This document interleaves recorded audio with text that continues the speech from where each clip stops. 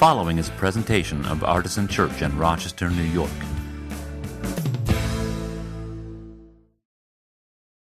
As I get started here, I want to pass out some pipe cleaners, sermon pipe cleaners, the usual. Just kidding. This doesn't happen every time, but I would like everybody to take 2 pipe cleaners. Okay, let's do and there's multiple colors here. You can take those maybe that way. Thank you. And I'll start here. And if they don't get to you, if you don't get enough to get to for everybody, I think there's a lot left, so I may have just split them wrong, but I'll explain that later.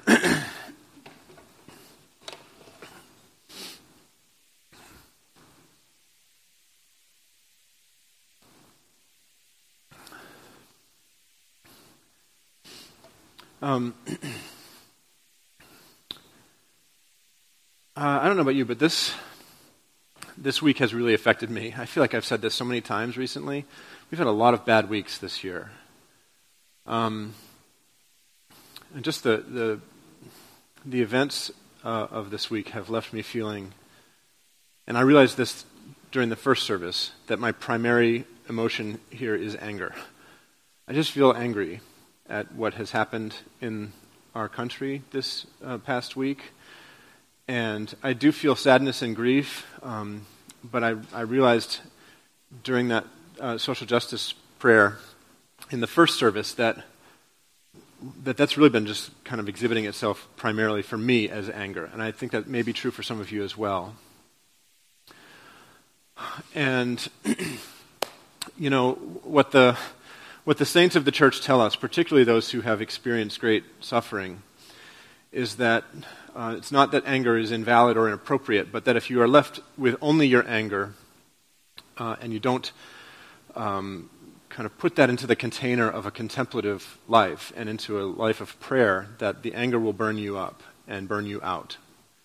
And what I realize is that's what's been happening to me. You can ask my family. I've probably been a little bit short-fused lately, and I realized that this righteous anger, which when channeled correctly could hopefully direct me to taking actions that might improve the world, has mostly been like burning up my goodness. And that's, I think, because I've let go of my my habit, such as it is of contemplative prayer. And so I offer that to you in case you are in the same boat. I don't know that you are. I know that some of you probably are. But what my commitment is to myself and to you is that I'm going to regain that this week in some form or another. I'm going to revisit that commitment to contemplative prayer each day. And maybe it's something that you would do with me, especially if you're feeling that anger starting to burn you up a little bit. Because you just kind of get frayed and start to feel like you're spinning out, and you don't know who to direct your anger at anymore, and you're just kind of upset. And so I have a pastoral prayer that I wrote before I came to that realization. Fair warning. I think it still works. I'd like to pray for you and with you and on your behalf about the events of this past week. Would you join me in prayer? God of mercy, today we pray for those who have lost their lives to acts of domestic terrorism and racial violence. For the victims of a racially motivated shooting in Jeffersontown, Kentucky, we pray, comfort those who grieve. Be the God of love in a community torn apart by hatred, and bring true justice to the perpetrator of this terrible act.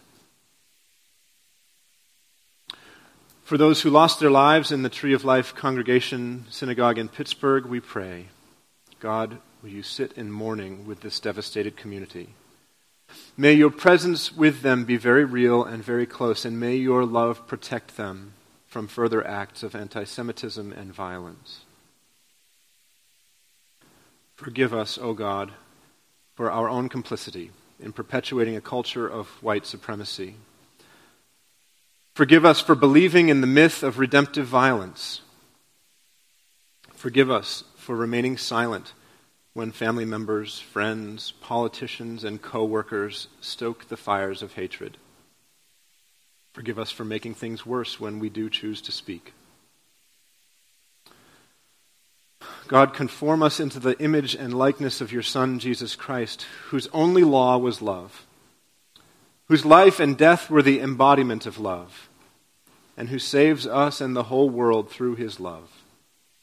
Strengthen us and embolden us, we pray, that we may carry this love with us wherever we go, bringing it into our workplaces, our schools, our families, into our voting booths and town hall meetings and our public policy, even into our houses of worship where we still get so much wrong. May we be so consumed by your love that it overflows to others wherever we are. Grant, O God, that your holy and life-giving Spirit may so move every human heart that barriers which divide us may crumble, suspicions disappear, and hatreds cease. That our divisions being healed, we may live in justice and peace. Through Jesus Christ our Lord. Amen. I also wanted to read a passage of Scripture from the prophet Isaiah. I thought that this would be a good place to turn, given that a big part of the week's violence was focused toward our Jewish friends and neighbors. This is Isaiah 25, 6 through 9. On this mountain the Lord of hosts will make for all peoples a feast of rich food, a feast of well-aged wines, of rich food filled with marrow of well-aged wines strained clear. And he will destroy on this mountain the shroud that is cast over all peoples, the sheet that is spread over all nations. He will swallow up death forever. Then the Lord God will wipe away the tears from all faces, and the disgrace of his people he will take away from all the earth. For the Lord has spoken. It will be said on that day, Lo, this is our God. We have waited for him so that he might save us. This is the Lord for whom we have waited. Let us be glad and rejoice in his salvation. Then the Lord God will wipe away the tears from all faces, and the disgrace of his people he will take away from all the earth. May we see glimpses of that in our time.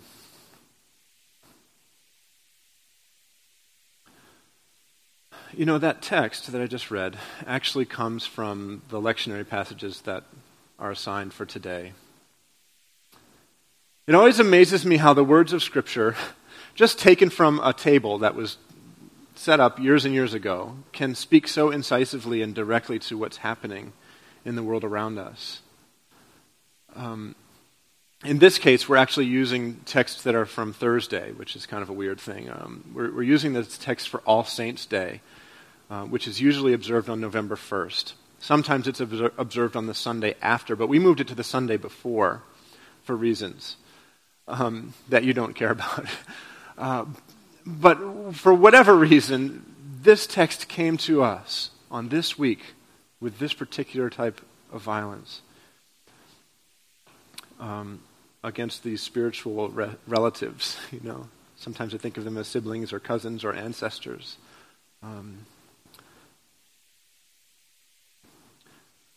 But they're a comfort to me and provide hope to me, and I hope to you as well. So we are observing All Saints Sunday this week. All Saints Day is a day when the church celebrates all saints. Right?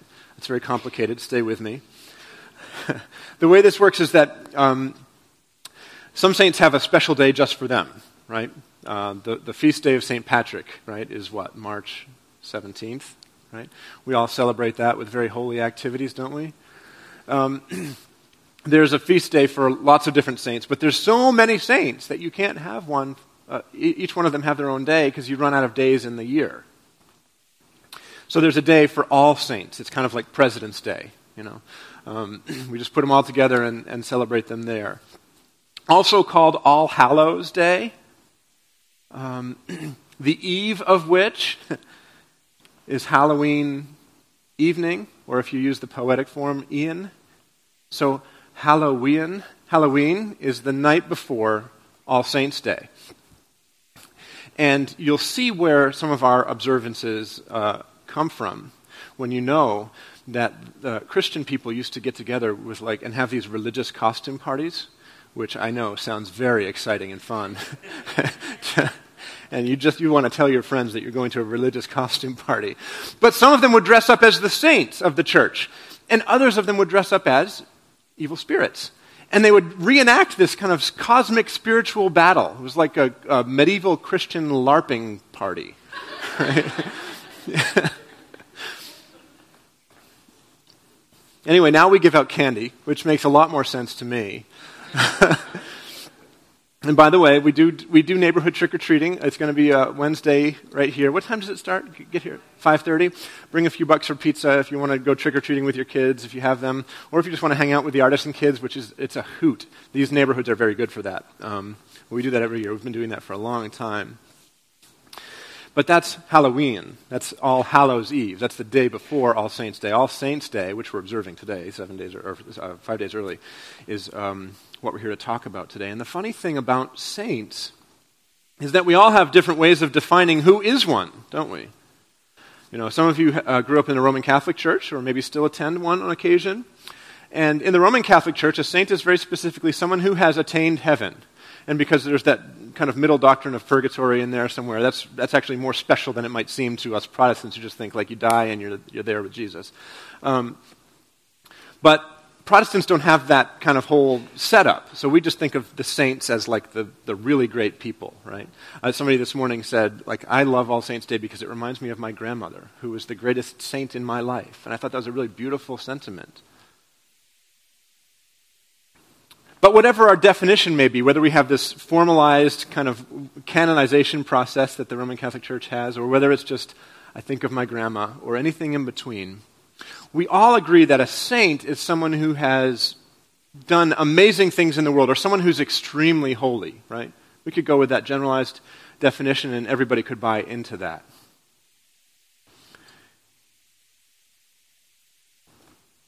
And of course, saints have what? They have halos, right? So if you would be so kind, if you have your pipe cleaners, you're going to put them together, twist them together, and make a circle, like mine right here. And this is going to be your halo. Okay? Can you picture me with a halo? You didn't have to answer quite so quickly. But you could hold it up to your own head and make yourself a saint. Or maybe if you feel like that's a bridge too far, you could hold it up to the person next to you, just put it behind their head and kind of size them up and say, are you a saint?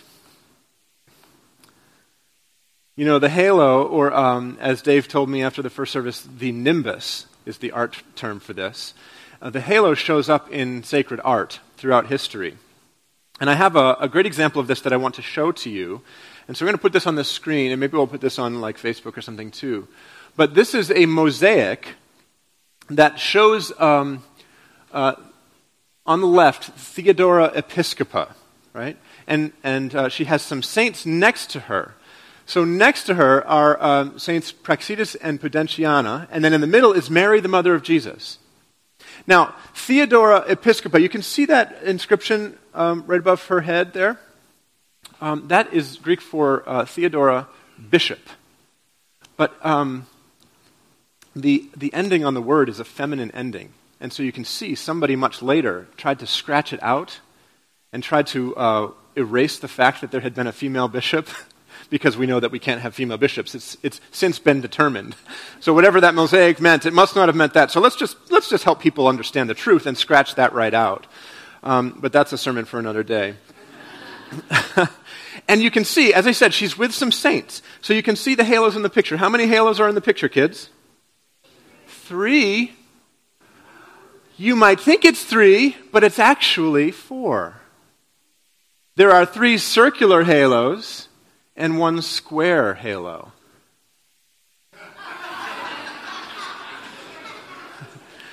Thank you. Yes, that is a rectangle. It's square like the royal square. It's like, it's squared. It's a squared halo, meaning that it has right angles in it. You should take geometry. He has a 99 in geometry right now. So a square halo was used in sacred art to indicate people who were living saints. The other saints had died and gone on and made it to heaven, or whatever the version of that they used to determine a saint in those days was. And so they had circular halos. But Theodora was just a living saint. She was on her way. And so her halo, a circle is a perfect shape with no angularity, no bends, no points, right? It's eternal. It's perfect. Whereas when it's squared, it's kind of pointy. It's not quite so soft. It hasn't quite been brought to its finished form. And so a square halo is for somebody who's a work in progress. So you know what I'm going to ask you to do now, right? Some of you have already done it. I'm going to ask you to make your halo. I'm going to ask you to square your halo, to make it into a square or a rectangle, whatever you'd like. And as you do that, I want to read one of the other texts from the lectionary for All Saints' Day. Can I do that while you square your halo? This is from the book of Revelation. In fact, it's not only the last book of the Bible, but it's the second to last chapter of the Bible. Revelation 21, verses 1 through 6. This is John's vision of the end of all things. It's the apocalypse, the revealing of the end. And here's what he says at the end. Then I saw a new heaven and a new earth. For the first heaven and the first earth had passed away, and the sea was no more. And I saw the holy city, the new Jerusalem, coming down out of heaven from God, prepared as a bride adorned for her husband. And I heard a loud voice from the throne saying, See, the home of God is among mortals. He will dwell with them, they will be his peoples, and God himself will be with them. He will wipe every tear from their eyes. Death will be no more. Mourning and crying and pain will be no more, for the first things have passed away. And the one who was seated on the throne said, See, I am making all things new. Also he said, Write this, for these words are trustworthy and true. Then he said to me, It is done. I am the Alpha and the Omega, the A and the Z, the beginning and the end. To the thirsty I will give water as a gift from the spring of the water of life. I love this passage from Revelation. It's one of my favorite places in the whole Bible to turn.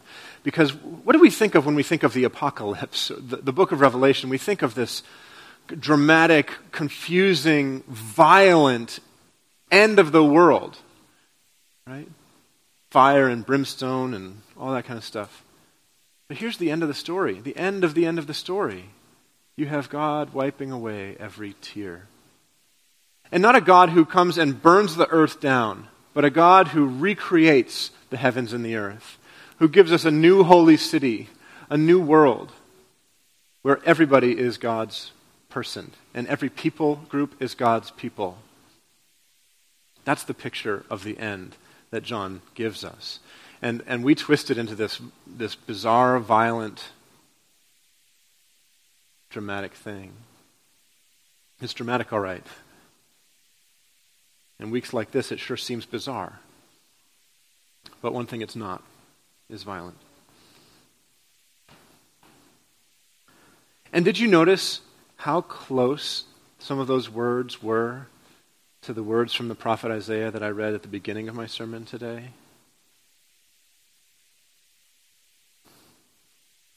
So you have this ancient prophetic writing from Isaiah, thousands of years old. You have this, to us also ancient, but not as ancient, vision from John of things that are in the future. Who knows how many years or centuries or millennia in the future. Sometimes the cry of the church is, okay, now would be great. Come, Lord Jesus. But this future vision, which fulfills the ancient image, is what we stand in the middle of.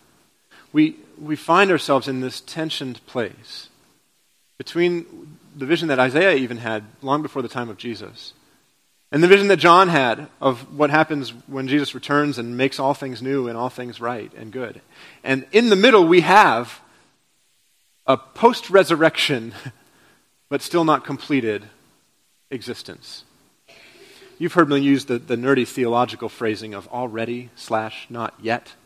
You've heard that? If you've been around Artisan for very long, it's one of my things that I come back to. That moment of the crucifixion and resurrection of Jesus has already happened. The conquest of Satan, sin, and death it happened, and yet it has not come to its fullest fruition and to its completion in the whole world. And we are left in that in-between space, which, how many people like to be in an in-between space? How many people would say, I just love it when things are not finished yet, when the beauty that's promised to us is not really here yet for us to experience, when the peace that's promised to us is not mine to see or experience yet? Don't we just love being in that in-between space? No, we don't. We hate it. It gives us weeks like the week we had this week, where we are just beside ourselves and confused and bewildered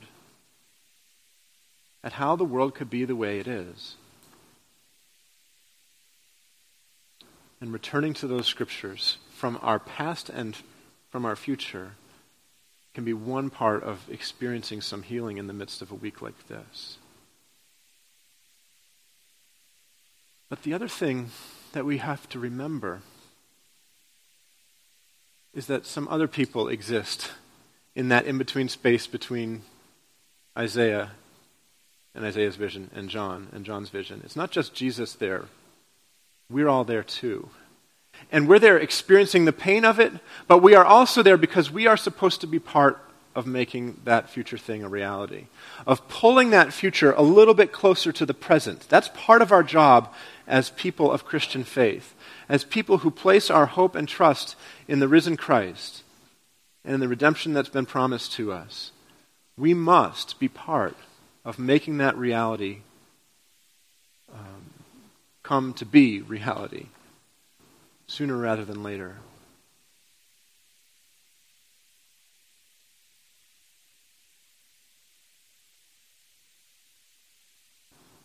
And so, take a look at your squared up halo. Maybe like mine, it's kind of bent and looking weird. It's far from perfect, but it's there. And I want you to take it with you this week. It's silly. I know it's silly. But I want you to take it with you. Put it on your bathroom mirror or by your bedside or next to the coffee maker. So you'll see it when you're in your hour of greatest need.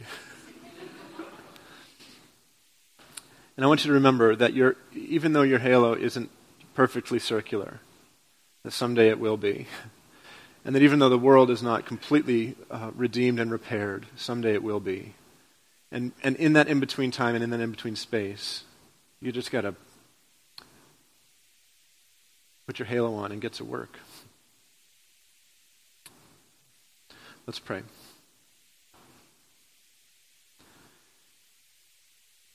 God, on a week like this, when the stories from the news have broken our spirits, we are grateful for words of comfort from Scripture, even though it is hard to accept them and believe them. May they be true for us. May we get glimmers of peace and hope and joy and justice.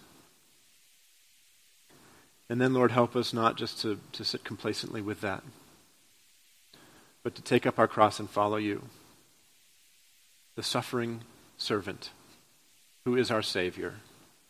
Help us to turn our suffering into service. Help us to see the suffering around us and to treat it with service and love. In this way, following the example of your Son, Jesus Christ, who lives and reigns with you and the Holy Spirit, one God, now and forever. Amen. Well, I invite you to come as we sing our last couple of songs and experience the brokenness of Christ. This is what we do every week when we hear the word proclaimed. Come and receive the grace and mercy on offer in this sacramental form on the table of the Lord. It's an open table at Artisan, meaning you don't have to be a member here to partake. You simply have to be seeking to follow into this beauty and truth in the way of Jesus. And so if you come up through these two middle aisles and come to the table, take a piece of bread, dip it in one of the cups, You can take it right there at the table and then return to your seats from the outer aisles. Take the bread and remember Christ's body which is broken for you. Dip it in the wine or the juice and remember his blood which is shed for the forgiveness of sins. And may it be food for your hungry, weary souls and an act of unity with each other and Christians around the world and throughout time. And may it be truly the real presence, the body and blood of the Savior Jesus. Our table's open. Come if you will. For more information, visit us at artisanchurch.com.